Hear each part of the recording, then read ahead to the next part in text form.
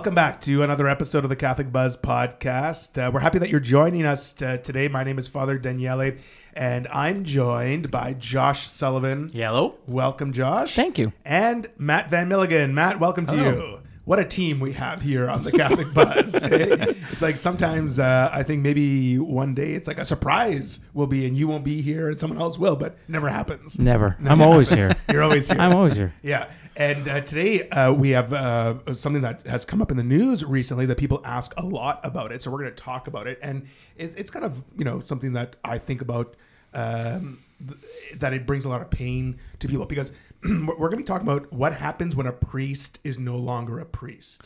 Yeah.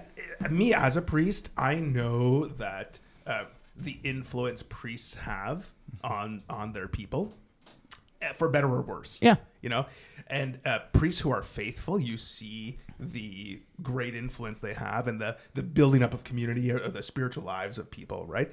And then priests who aren't faithful, even who I'm talking about priests who remain in the priesthood and have lost the joy of the priesthood, sometimes just by their attitude or things they say sort of are a drag to their parishioners, right? And there's no livelihood, you don't sense joy, you don't sense life there. Then there's another type of scandal that I think is priests who leave the priesthood. And I think right away, priests who leave the priesthood is a scandal, one way or another. Yeah, interesting. And however, in that scandal, that there can be some okay things that happen and some further terrible things that happen. Like a priest who leaves the priesthood gracefully, if you can, and lives a faithful life as a Catholic, as someone who lives what other Christians are expected to live, and then there are priests who leave the priesthood and live a totally opposite life. Yeah, from what the pendulum swung to the other way. Right. Yeah. So, and it kind of pains me a little bit because I know the influence that priests have on people, but I also understand the major responsibility that priests hold, right? And sometimes people can't handle that. Yeah. So it's a sensitive issue, but I think more so what people are interested, they don't care what I think, but they care about the questions that people have are real. What happens when a priest is no longer a priest? Like, can that happen? Yeah. What does it take for that to happen? What does it mean? Like, so what? He's not just a priest; he's free to do whatever now. Or, I think that's a great. A lot of people don't realize because if we compare the priest to, let's say, the another Christian denomination of some sorts, right? A pastor goes to school, gets their papers, and then can be a pastor. But then they can just stop being a pastor, right? It's not one of those things that it's a job. It's a vocation, but it's a job, and then they can stop being a pastor and then become just a regular person in the congregation. Yeah, that's a good difference to make. Like, pastors are usually hired for specific jobs or roles for a specific period of time or a contract length, whereas Catholic priests are it's a vocation, so they're ordained into priesthood, and so it's a different thing when you're ordained by God. It's a sacrament that you take. So I guess the big question here becomes. So what happens when a priest who can hear confession because they're in persona Christi, they can hear confession, they can perform transubstantiation, not they, but God through them performs transubstantiation in the Eucharist, and they can say the Mass, and then they confession and like all perform the sacrament of sick, or even in some cases if the bishop gives them permission, they can confirm people and those kind of things. So like once you're ordained into this life and you have these gifts available to you. Then what happens when you come away? Because people leave for two different reasons, right? Sometimes it's because of a punishment of some sorts, or because they've done something stupid, or because of whatever, and they've been taken away. And we see about that in the news right now. There's some people that are there, for abuse scandals and those types of things, or just other reasons. They're being laicized, or their clerical state is being revoked. No, what's it called? Loss of clerical state. Loss of clerical state. That's what it's called. And so you have priests, and then you also have priests that are leave the priesthood later because they've discerned that they aren't called towards the priesthood. And what you said, like, it's a tragic either way. One of the things, though, is it's unfortunate that those people couldn't have discerned in the 6, 7, 8 years. And I don't necessarily. I mean, hopefully, it's not. Again, not to judge or hold anybody up, but like part of that might be their spiritual director, whoever that is. It's like if there's a whole bunch of people that failed along the way there to maybe to figure that out. And maybe it's pressure, maybe it's this, that, and the other thing, right? Like there's a bunch of reasons, but those two things both happen. A priest is laicized. Now what happens? They can no longer hear confessions. They can no longer be in persona Christi at Mass. They can never, all those kinds of things. So what happens there? Like how does that actually take place? Well, how do we deconsecrate a priest? Like you mentioned that the priest receives his priesthood through a sacrament. Mm-hmm. Yeah. The sacrament of holy orders. Mm-hmm. And this is a sacrament that cannot be undone. Just like the sacrament of baptism. Yeah. Okay, so the sacrament of baptism leaves what's called an indelible mark on the soul. Gotcha. Once someone is baptized, they cannot be unbaptized. Like I know there's been cases where people like sue churches to revoke their baptism. Now, someone can verbally say, I'm revoking my faith in the Catholic Church, and that can be recorded or something, but you can't reverse your baptism. Like once you're baptized, it's a mark on your soul. Well, once you're ordained, once you've received the holy orders, the sacrament of holy orders, that can't be undone. Like you are a priest forever. So once you're a priest, you're a priest forever. You're a priest forever. And I think that is difficult for people to understand when a priest has done terrible things. Like let's look back to the sexual abuse cases. Right, where that blew up and caused a lot of pain for people and shone this light in this very dark place of the church. And the church was criticized for a number of things, but one of the things that the church was criticized for was that these priests were still priests, right? That they weren't not priests anymore. And here's where we get into the loss of clerical state, where you can't just remove the priesthood from someone.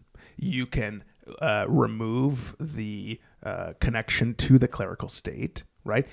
So there's suspensions that happen. Okay, so tell me the levels here. So there's suspension. What's the suspension? Well, first, maybe to be more clear, even though you're ordained a priest, you still need faculties from your local ordinary, which is your local bishop, to serve as a priest. So they grant you the permission to serve in as a priest. this territory, which we call dioceses, or areas where religious communities serve. Yeah. So the superior of that religious community or the local ordinary, the local bishop, gives faculties, gives permissions for a priest to act as a priest. And so that's one of the bishop's roles in his diocese is to be able to grant those permissions or remove them, to investigate or remove them if he feels necessary. That's right. Okay. And so, for example, if me, who's ordained a priest for my diocese, I have faculties from my bishop to be a priest here in my diocese. But the second I go to the neighboring diocese, where I'm not a priest of that diocese, I need permission from their local bishop to celebrate Mass or to do any of the other side. Like, for example, some of my family lives in another diocese down south. So when I go there to celebrate baptisms and marriages and things like that, I need permission from the local ordinary, the local bishop, to be able to do that. So first is faculties. Any priest needs faculties from their bishop to serve as a priest. Those can be removed. Yep. Those can be removed from you for one reason or another. Gotcha.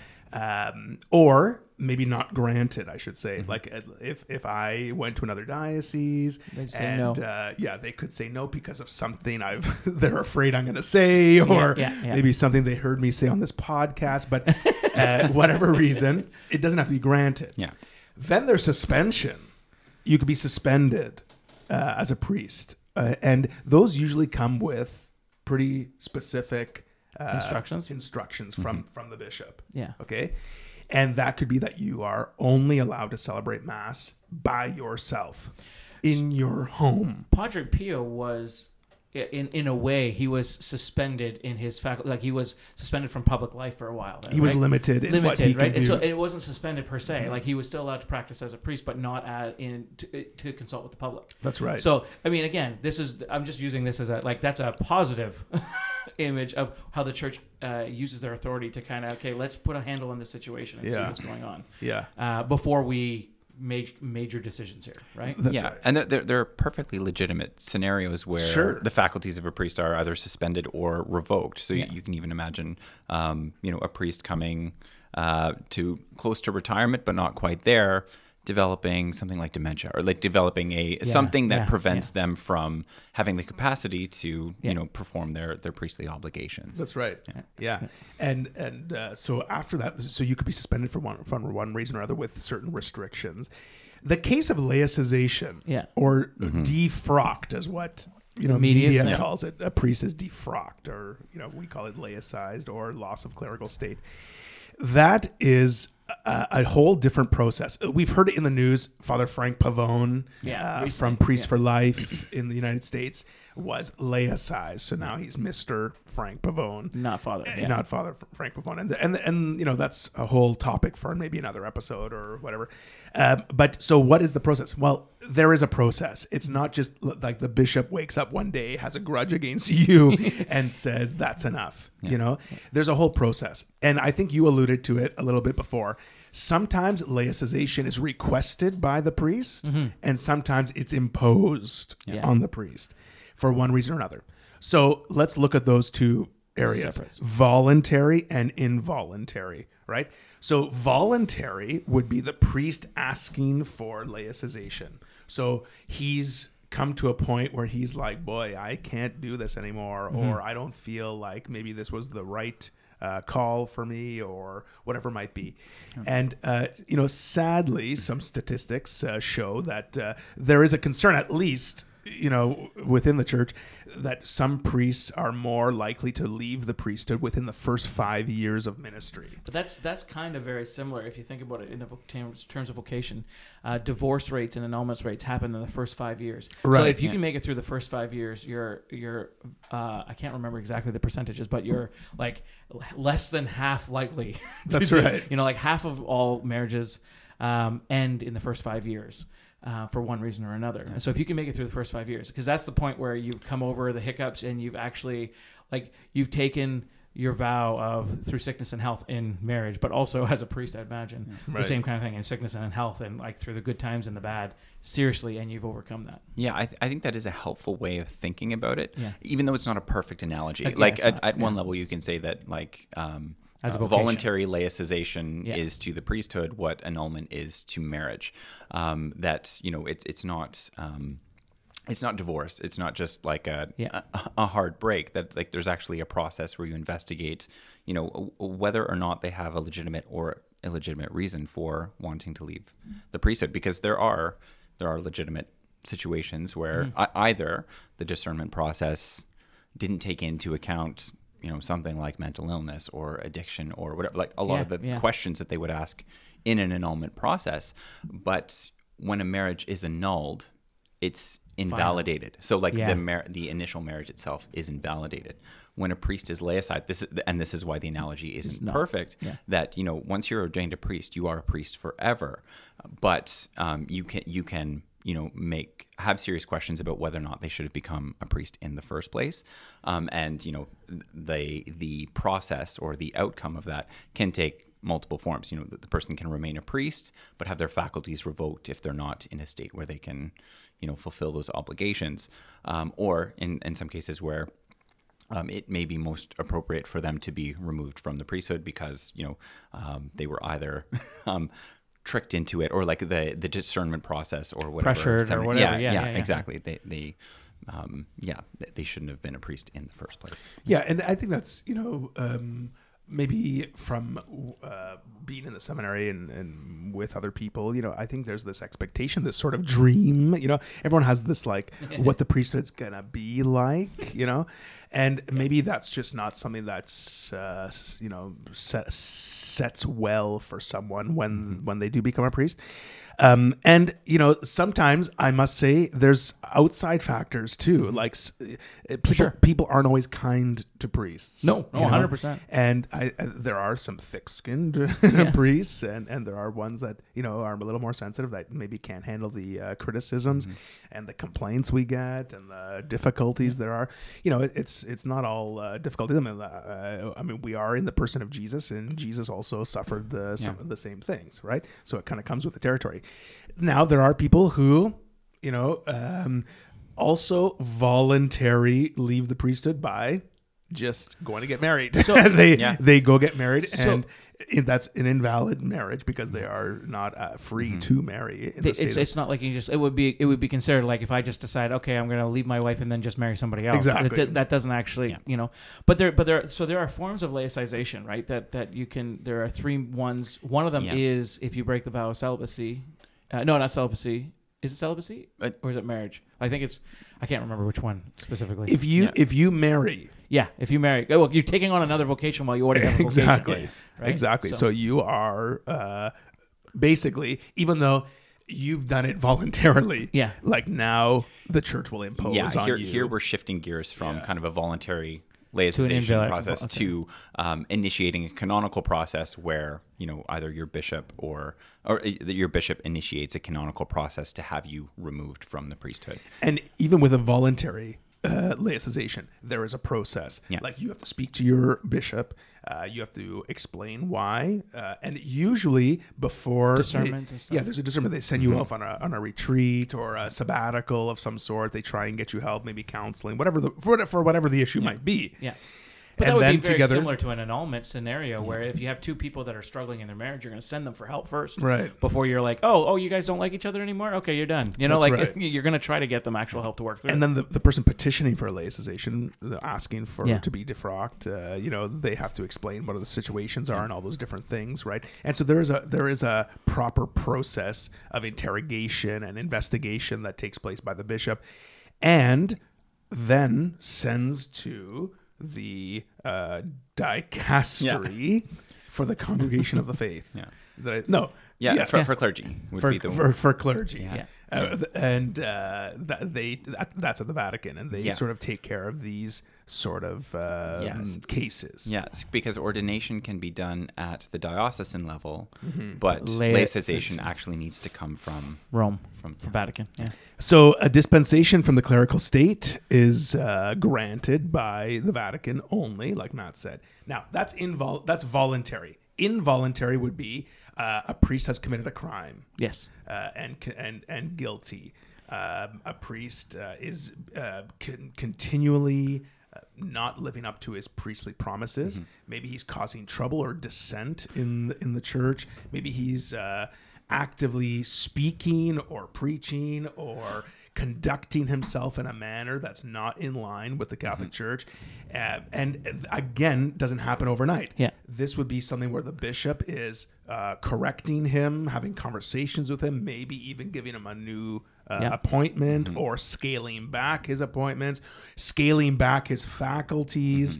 Like all these different things could happen. And then there is a canonical process as well, where instead of you filling out sort of what your reasons for leaving the priesthood is, the bishop or his people sort of build the case and send it to the same dicastery at the Vatican. Now, some of these dispensations come quick. Like when we had an episode to remember Pope Benedict XVI, we talked about how he quickly laicized hundreds of priests who were convicted of sexual abuse. Yes, right away. Yeah, and that seems to be what Pope Francis is also following. These cases of sexual abuse, they're as soon as pretty quickly. There are other reasons, like if someone was to go get married or whatever, the bishop puts that forward. And there are other numerous reasons where it doesn't require a detailed investigation to actually see to confirm that it meets the criteria for laicization. Like if there's any debate, because as part of the canonical process, like the priest has the opportunity to defend themselves. It's almost like a trial, right? Yeah, it's very similar to like a civil court case. And now on that too, I read somewhere, even going to a priest going into military service without permission from the bishop or the local, like that right there is automatic laicization as well. So taking on another type of vocation, as you kind of said, that might be contrary. Yeah. And again, depends. It's not like we have priests that are in the military that are under a bishop that are like, so it's not just because of military, right? But if you decide just to like go AWOL, just to leave, just to kind of go do that, like, if you decide to become the head of a political party. Yes. It's a very similar Yeah. thing. Although, and it's funny that we think about laicization sometimes in the same way we think about kind of excommunication, and because you were talking about like the different layers of like suspension or loss of faculties or removal from the clerical state to excommunication. We think that these are all kind of tied together, but there's actually a really complicated. We were talking even before the podcast. It's like when you're excommunicated, you are excommunicated by the act. But even if I'm a priest and I decide to become, the head of, this or that political party, I'm not automatically laicized. But No. I've created a condition that would definitely Probably initiate warrant that or process initiate, for yeah. me. Yeah. Okay, now a good question point. on that one then. Okay, so if a priest was to be excommunicated them by themselves, like meaning they self-excommunicated by performing an action of some sorts, they killed somebody or something. They've revealed something from the confessional. Okay, Yeah. reveal something from the confessional. They've done that, and then so they've excommunicated themselves, but the bishop doesn't necessarily know. Yeah. So now they've taken themselves outside of the grace of the church, outside of what the church's stances on what this, that, or the other thing. But they perform mass. Is mass valid? They would investigate that in hindsight. So there could be a number of illicit masses that people don't actually know are illicit. But when it comes to light that, this is what that priest did, this is when they did it, did they make reparation? Did they confess? Did they follow the appropriate steps to be brought back into proper communion?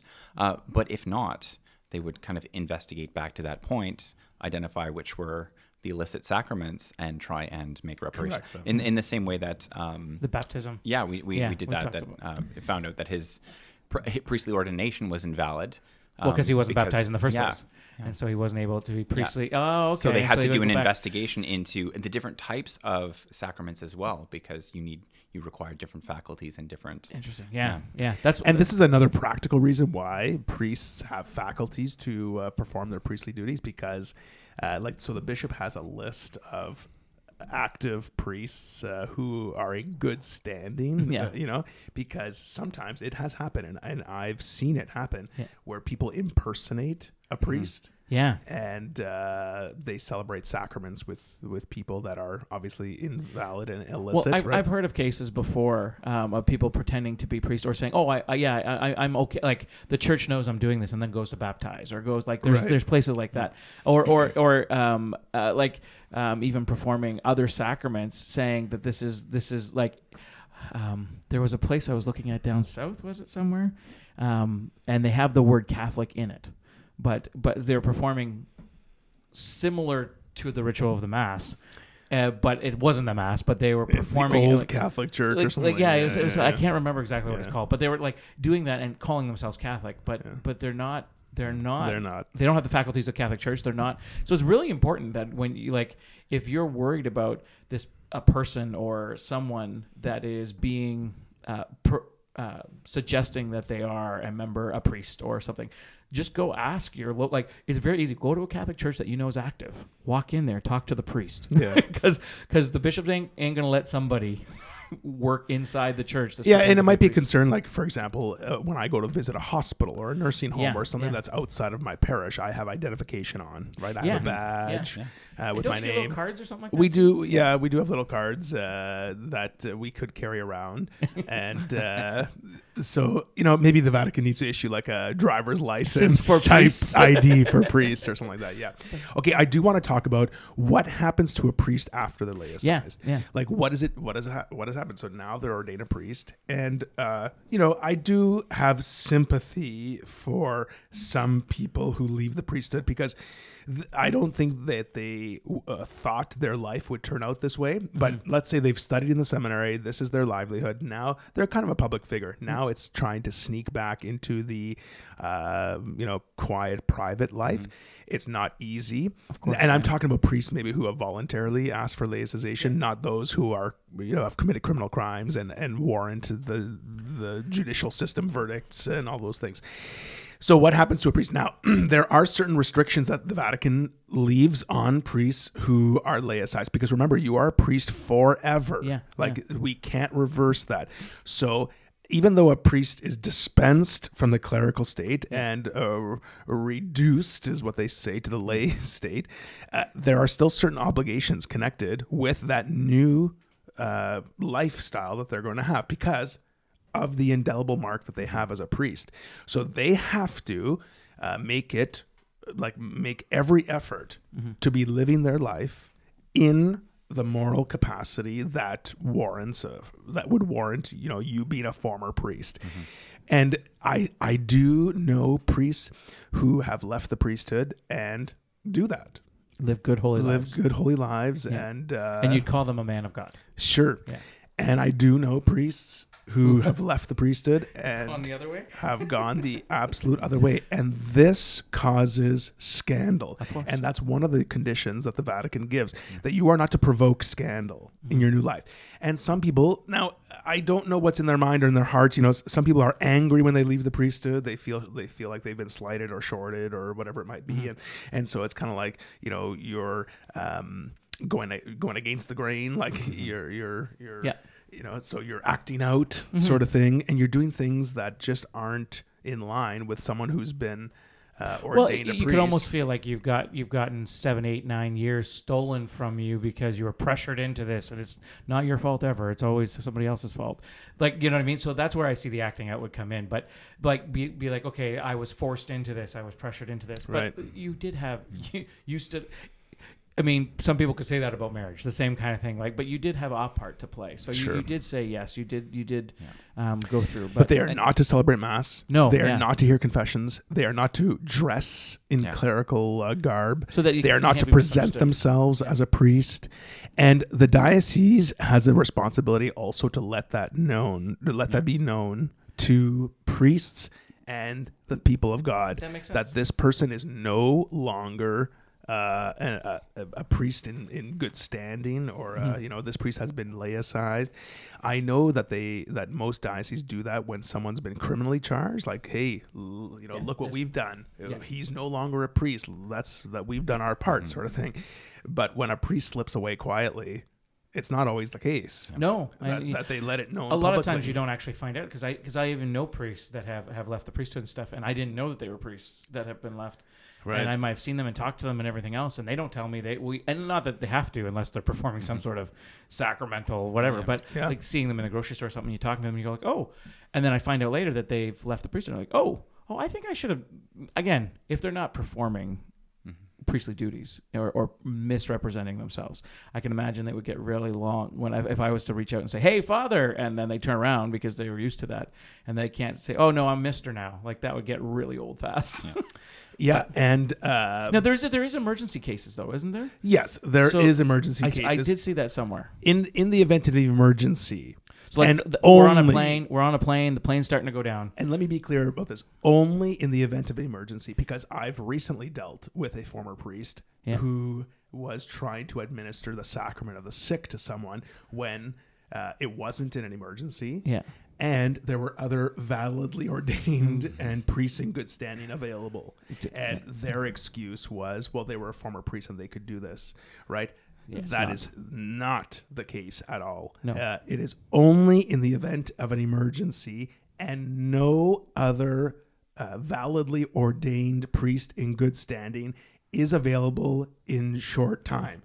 Like your example we're of going down on a plane. plane. We're going down on a plane. You're going down on a plane, and Can and I you want to receive the last offer- sacrament of confession? Or at the scene of an accident, let's say Okay, and the someone's person's dying passing. on the road or something like that. You can hear their confession. So a laicized priest can still hear confession. Like, again, like you said, emergency only, time of death, It's a hearing of the on the side of a highway, that kind of thing. But they could hear confession at that time. It would still be considered valid. Right. Okay. Wow. Yeah. So that's, I mean, it's good to know. I mean, if you're going to go on a trip and you're really scared Bring a of former priest. bring a former because current priests have no time to go on a trip. Bring a former priest with you. But what I like preparing for this episode, what I didn't know is some of the obligations that the Vatican sets out for people who are former priests. Like, they prohibit certain things that you can do after you're done, and some of them are to have any liturgical role, so you can't preach. Oh, that makes sense. Right? You can't preach. But what about you reading? can't have any pastoral office. So, makes sense. let's say you're hired by a Youth church to be pastor. a pastoral minister, youth minister, maybe the diocese evangelization director Yeah. or whatever like that. You can't take on the office of a rector. You can't be like of a seminary. Yeah, okay, that makes You sense. can't be a spiritual director. You can't teach in seminaries, and you can't be on faculties of theology. Well, you've given those up when you've left, like if you voluntarily left. And right? this is what's surprised me.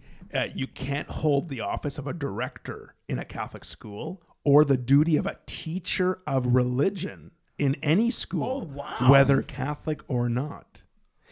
Oh, that's a big one because I actually. Yeah. So that's what the I have to talk to some people now. that's what the Sacred Congregation of the Doctrine of Faith lays out as some prohibitions for someone after they're ordained. Now, the bishop does have a responsibility that he, in his prudence, in his good judgment, could sort of waive those things. Yeah. Provided that there's no fear or anticipation of scandal that's going to happen. And you know what? I'm okay with it just because when someone has heard your confession, you know, when someone has been there at a time in your life where you needed a priest, you don't want to confuse people by just putting them in this role of a religion teacher, and now it's like, oh, that guy used to hear my confession, or whatever it might be, right? And I would say, actually, I would add to that, like, even though you are laicized, you still have to hold the seal of confession. Oh, 100%. Like, you can't say, you know, I'm not a priest anymore, so Matt, you know, swore one time or whatever like that. To be in, because even if I was, get me wrong here, but correct me if I'm wrong. Sorry, if I was to overhear, let's say you and Matt Matt was receiving confession, going to confession around the corner. It happened not to be a private place for whatever reason, and I walked around and I heard some things. Right. As a Catholic, I'm still bound by that seal of confession. Right? That's right. Right, of reconciliation. Yeah. So it doesn't matter who you are, whether you're a priest or not, you're still bound by that. Yeah, and so you, even if you were laicized, you would still be bound by that same seal of confession. That's right. Yeah. Right? Makes sense? So that's basically sort of the... Let's wrap it up then. So you can be laicized, either voluntary or involuntary. You can choose to. You can make your petition as to why. Imposed on you. Or you can be imposed because of criminal crimes, or like you said, it could be mental illness or something else coming down the line. And when that happens, you cannot act in any way at all that resembles a priest. Exactly. Even though, like, you know, the criticism of, well, they're still a priest. Yes, at the end of the day, you can't take the priesthood away, just like you can't take baptism away from someone. But the church can take the authority away. You have no right to present yourself as a priest, act like a priest, perform any duties of a priest, anything, you know. Except in the case of emergency where someone's dying on the side of the road by the highway. And only or in the event of a serious emergency where no other priest is nearby or can available get there in time. Yeah. So that makes it kind of summed up. So a priest becomes a regular human. I mean, a laity becomes laicized, becomes laity, and can only and even more so actually, because I could still become a religion teacher or I could become a director of education. They got even further imposed on top of their, so as again not to misconstrue what their position was. And I would say that there's also a reasonable human expectation that they would be respectful of their previous role. For sure. They wouldn't go and sour the name of other priests or other people in the church or the church itself or the bishop, and they would live a life like they've called their former parishioners to do. That it's they're still Catholic. Well. They're still in the church. They're still there. So thanks for this conversation. Hopefully it was helpful for people. If you have any follow-up questions for us, you can send us an email at askus@thecatholicbuzz.com or leave a comment or a question on our Facebook or Instagram pages. Okay, so for Josh Sullivan and Matt Van Milligan, my name is Father Daniele, and we'll see you next time on The Catholic Buzz.